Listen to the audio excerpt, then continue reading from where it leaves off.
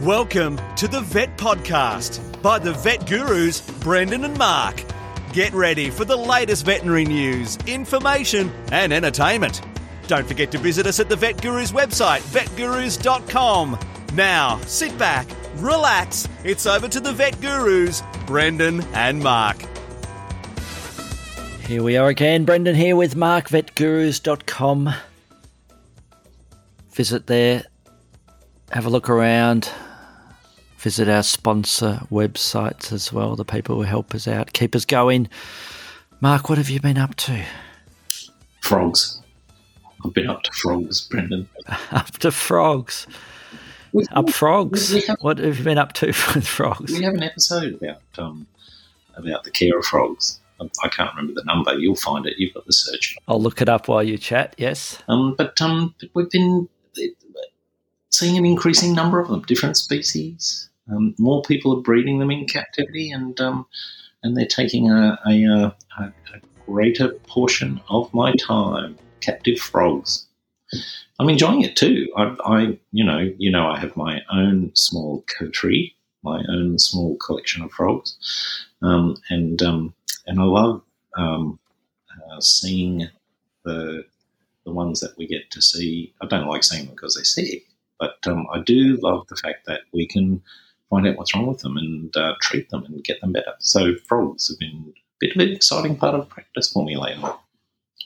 You get to see a few frogs, don't you, down there in Melbourne? Yeah, I think, yes, we do. So the main topic, frogs. Yeah, we've had a couple of episodes on frogs, Mark. Episode 137 was about toxicity of green tree frogs to dogs, if you remember that podcast. That was a bit of an unusual one a while ago. That's what they call it. I'll tell you what, there's a few of them.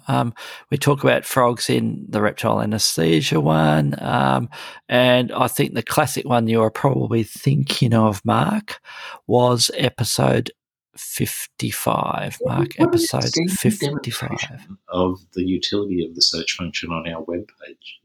That's right, vetgurus.com, and there's a little. You'd be surprised. Just pick a topic you know you want to. Just find something really odd, plug it in, and you'll be surprised that Brendan and I have probably talked about it over the last several hundred episodes. Yes, so episode 55 was amphibian care, Mark. That was the one you were thinking of, amphibian care. And the title of that one was obviously Croak for episode 55. And that was way back, Mark, in the time machine, November the 1st, 2018. Pre-COVID.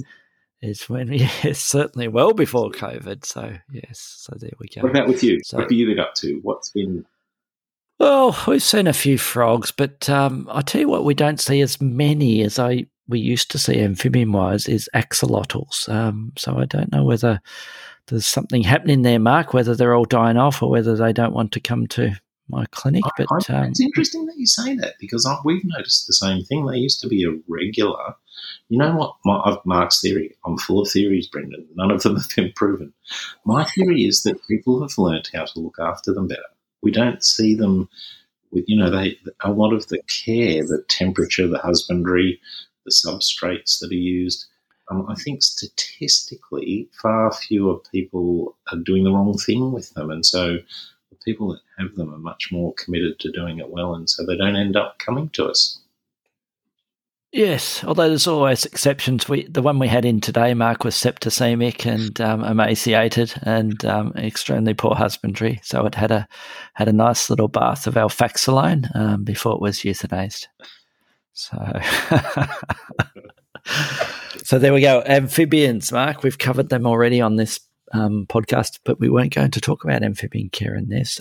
We do have a couple of news stories, though. We don't have any reviews because this one's going to be a pretty punchy and short episode, Mark. I'm going to jump into my news story first. I know you're down on the agenda. The written agenda has been first up, but I'm going to jump into mine because it's a pretty quick one. But I thought it was quite an interesting one, Mark, and that it's from the Royal College of Veterinary Science. in the UK, and a team of vets at University of that's where the report came from. But a team of vets at the University of Edinburgh have identified a gene, Mark, responsible for causing feline tooth resorption, which is, as you well know, a common condition in cats that, according to the studies, up to 60% of all cats develop feline tooth resorption, or it will be feline, won't it, for cats? So their findings published in scientific reports suggest that an MMP9 gene and the protein it generates are involved in causing tooth resorption. So blocking the action of this particular gene could therefore prevent the cell processes that lead to disease. Now, they need to find a similar one for greyhound teeth, Mark. And I performed a dental on my one of my lovely greyhounds, Jezza. He was way overdue for his 6-monthly dental because greyhounds and dental disease travel around together, don't they, Mark? And his teeth are a bit of a mess. Yeah, it's an interesting thing that the raw meaty bone diet and the dolichocephalic head. That most greyhounds, they get both doses of those things. That should mean they never get dental disease, and they invariably do, which runs counter to the. Yeah, there must be. I've been slack, Mark. I haven't done a search for greyhounds and that and an equivalent gene, or I'm sure there's a study out there somewhere looking at the bacteria that are in the mouth of a greyhound and comparing it to other dog breeds, and maybe it is or maybe it isn't different, but that's what I'd be looking at first. But yes, hopefully we can find that greyhound, the MMP10 gene, perhaps. Now we're going to be punchy, but I've got a question about your article. This is something that's worried me for many, many, many years. Many years. Why on earth is the University of Edinburgh's Royal School of Veterinary Studies have a parenthetic dick?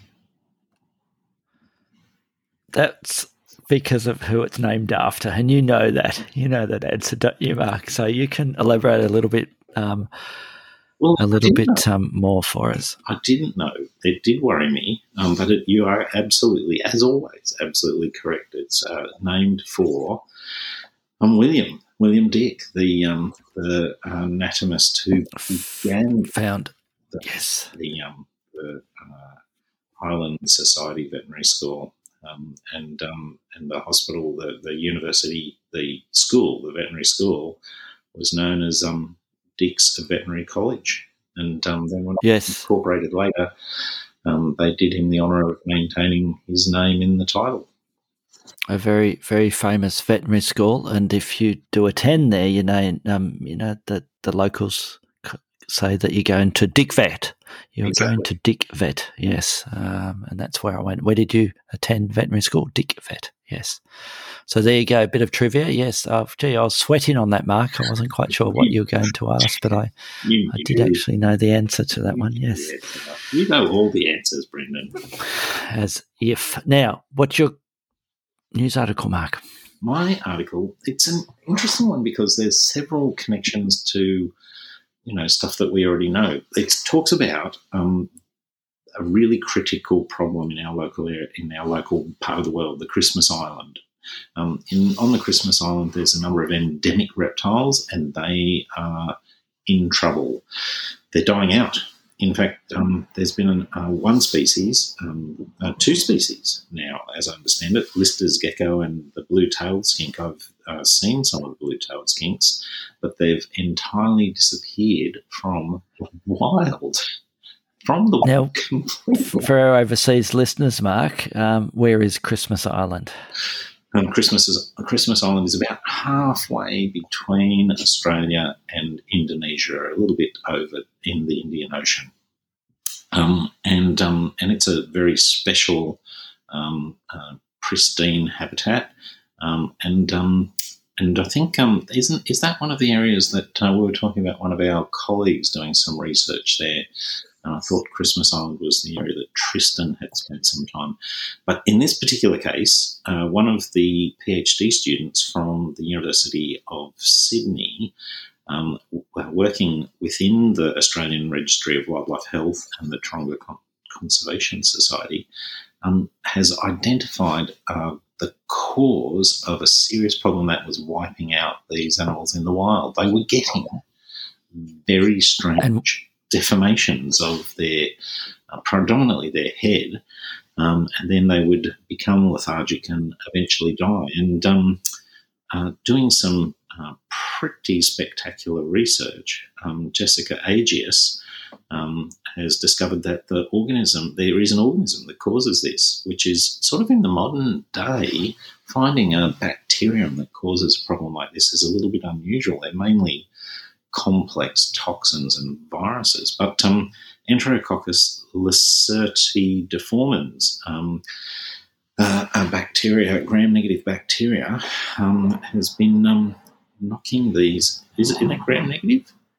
I could be saying the wrong thing there, Brendan. I'm not going to commit myself to that. But yes, I'll look up while you go on. The bacterium go on, yep.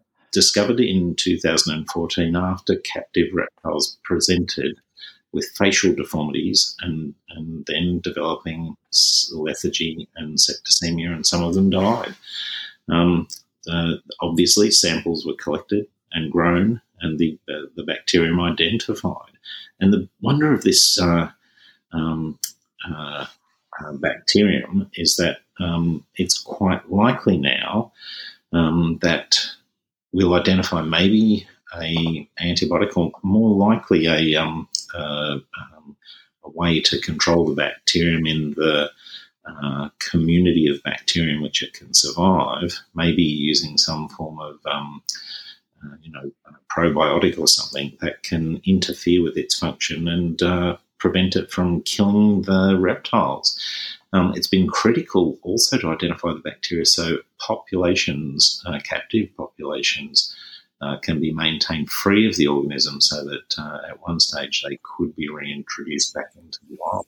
Great news and great work for the geckos and blue-tailed skinks of Christmas Island. It'd be nice to discover something, wouldn't it, Mark?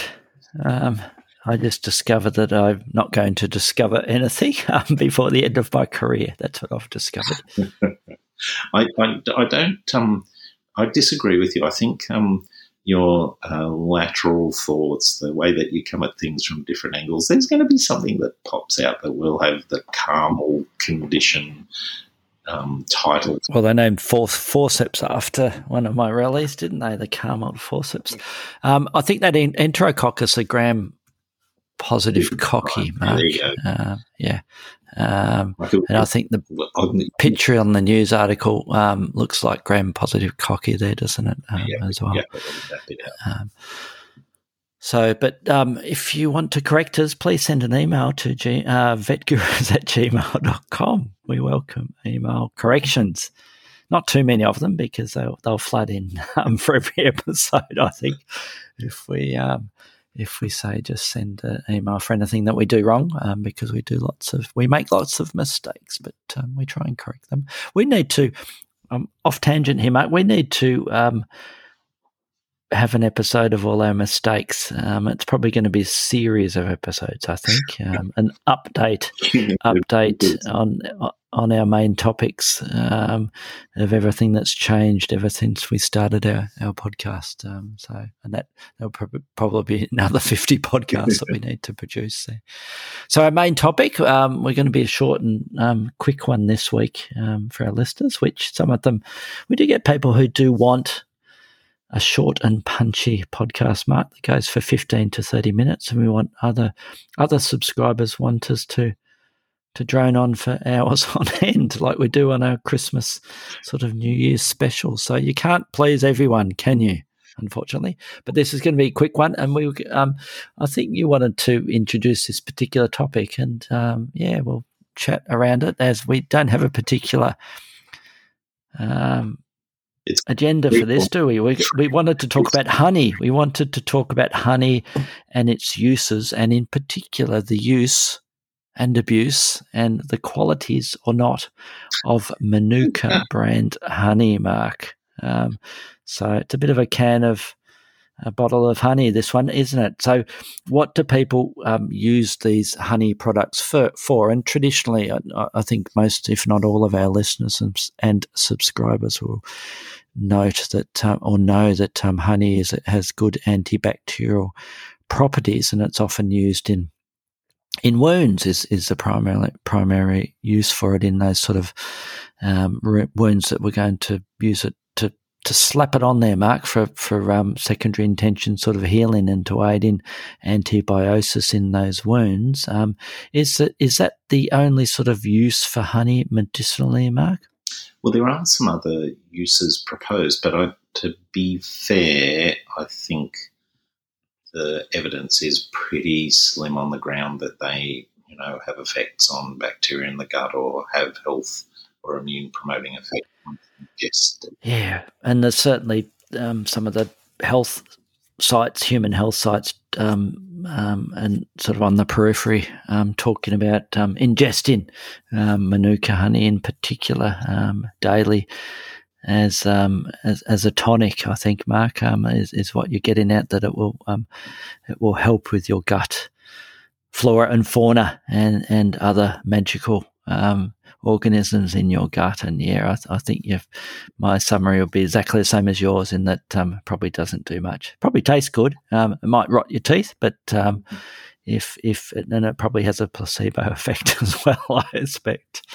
So the use of it for wounds, Mark, what sort of species have you applied with Manuka honey, or honey? Let's just talk about honey generally. And do you think it has a good healing effect and an antibacterial effect in open wounds and granulating wounds, etc.? Well, it fascinates me, Brendan, because the answer to your question is yes, I slap it on lots of things. And I go through cycles, I suppose, because there will be times when I suppose I've used it once or twice, and I give it to a fair number of cases. The classic one that I would routinely think about using it in is the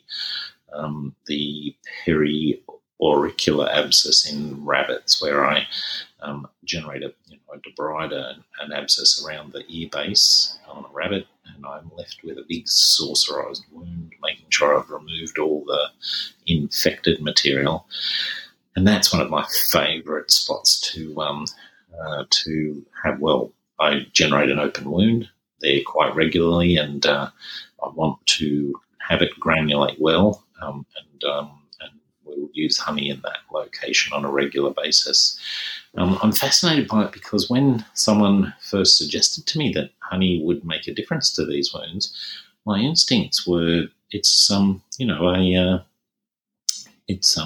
a very concentrated solution of sugars, and certainly I would have thought that bacteria would thrive in a thin smear of sugar. But the osmotic effects are clearly very effective at preventing bacterial multiplication and discourage those wounds from becoming infected. And there's no doubt that it works wonderfully particularly with those abscesses near rabbits' ears. And I must admit, I don't, a bit like you, in that I tend not to use it for ages, and then I go on a bit of a honey spree and slap it around everywhere. Not just in. This is one of when I'm going through my cycles. I get all enthusiastic. I do a bit of reading and try maybe a different way of applying it or whatever. But then I get to using it 4 or 5 times and got to go wash my hands for the 11,000th time because they're still sticky. It's messy. It's messy, Brendan. It is. And similar to you, I'd use it on those sort of wounds, granulating or chronic wounds. And sometimes I reach for it out of desperation for those non-healing, ulcerated sort of wounds that the animal may have been on multiple antibiotics and culture may have been unrewarding, or we've got something that we think an antibiotic should work with it based on the CNS, and yet it doesn't. And then we say, what do we do now? Well, let's throw some honey in there, and mixed success with it, Mark, but certainly it has a place, and it's well documented in the human medical literature, isn't it? And I think it's undergoing a bit of a renaissance, isn't it, in the human field, especially with the concern about antimicrobial resistance and the use of products like honey to help knock down the bugs, Mark. So I think we need to talk about the elephant in the room, and that is Manuka honey versus other honeys and what is special. And let's go back to probably the first step with that. What is Manuka honey? What's the definition of Manuka honey, Mark? Manuka is a Maori word which refers to a plant, Leptospermum scoparium. I think in Australia, the plant exists in New Zealand and Australia. In Australia, we call it I had it with me just a minute ago. It's one of our tea trees. Anyway, the honey that's produced by bees that feed. The interesting thing about Manuka in New Zealand, the plant in New Zealand, is that it largely, for the time of year that it flowers, it's there's not many other plants flowering, so they can get honey that's largely only, what's the apiary term? It's monofloral, a monofloral honey that's only comes from the Manuka tree. It's interesting in that there is apiarists tell me that there are individual characteristics to monofloral honeys, that they do have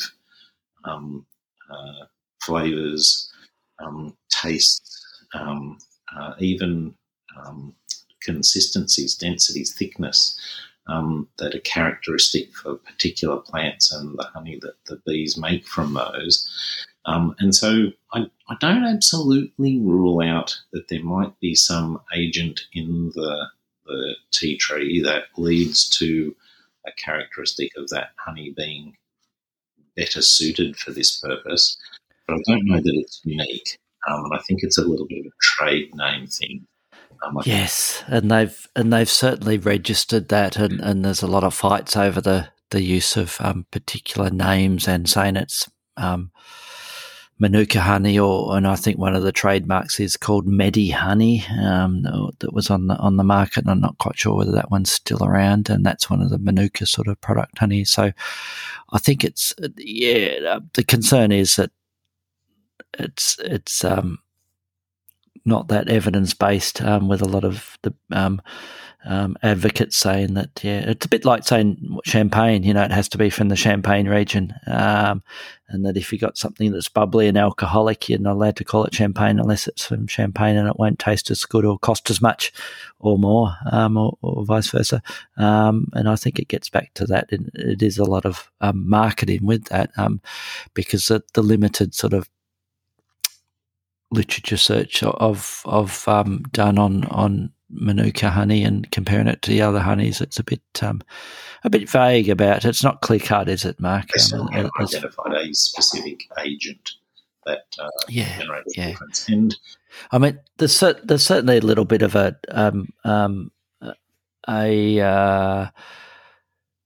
important point to be made, I suppose, comparing what they call sort of medical grade honey compared with just honey pulled out of the supermarket, because they do vary with sort of what's in there, apart from just the straight honey and the percentage of actual honey in the jar of honey, and whether it's filtered or not. So I saw a good report. I'm just trying to pull it up here at the moment, comparing the antimicrobial sort of agents and what's in what's called sort of sterile medical grade honey compared to table honeys, and I think there is a reasonable sort of indication that those medical grade ones are certainly a better quality as far as having that antibacterial effect than non-medical sort of grade ones. But Yeah, I don't think we necessarily have to reach just for Manuka honey, considering that they're the only ones we should use in our animals. We've used both Manuka and the Manuka brand and other honeys, and I know it's a relatively small sample size, but I can't tell you that I can tell a difference in the cases I see. And I think the mode of action is that osmotic pressure it puts on the surrounding tissues, making it unsuitable for bacterial growth. And I don't like that's not a unique characteristic of Manuka brand honey. Yep.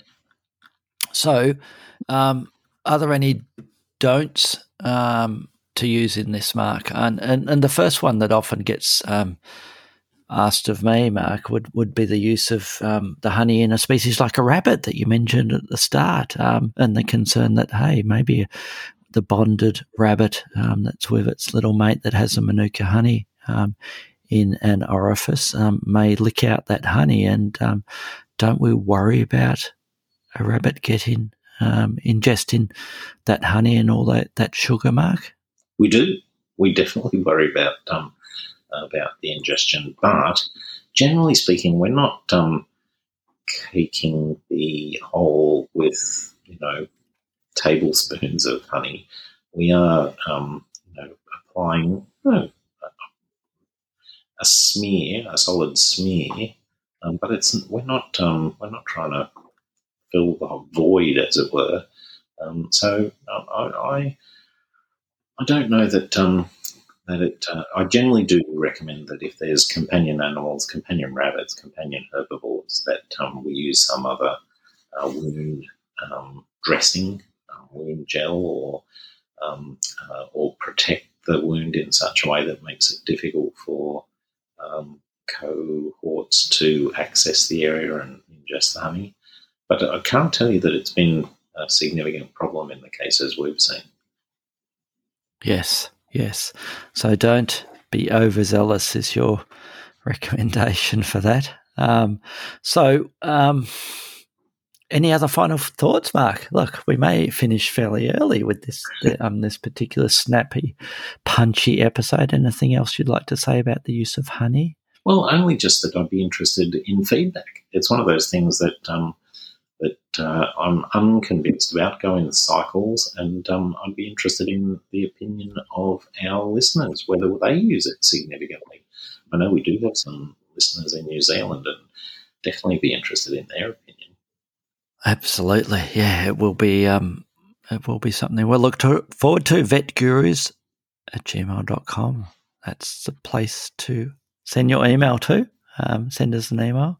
And as usual, you may even end up being entered into a competition if you send an email to us and a giveaway, and depending on when this particular episode is released, because this is one of the episodes that we're sort of recording in advance as a backup in case we need to shove one in if one of us is going away on a bit of a break or a holiday. So, Manuka honey, get it in your animals and get it on your toast as well. So it's got multiple uses, hasn't it, Mark? And Mr. Outro's here, so we're out of here and we'll talk to you all next week.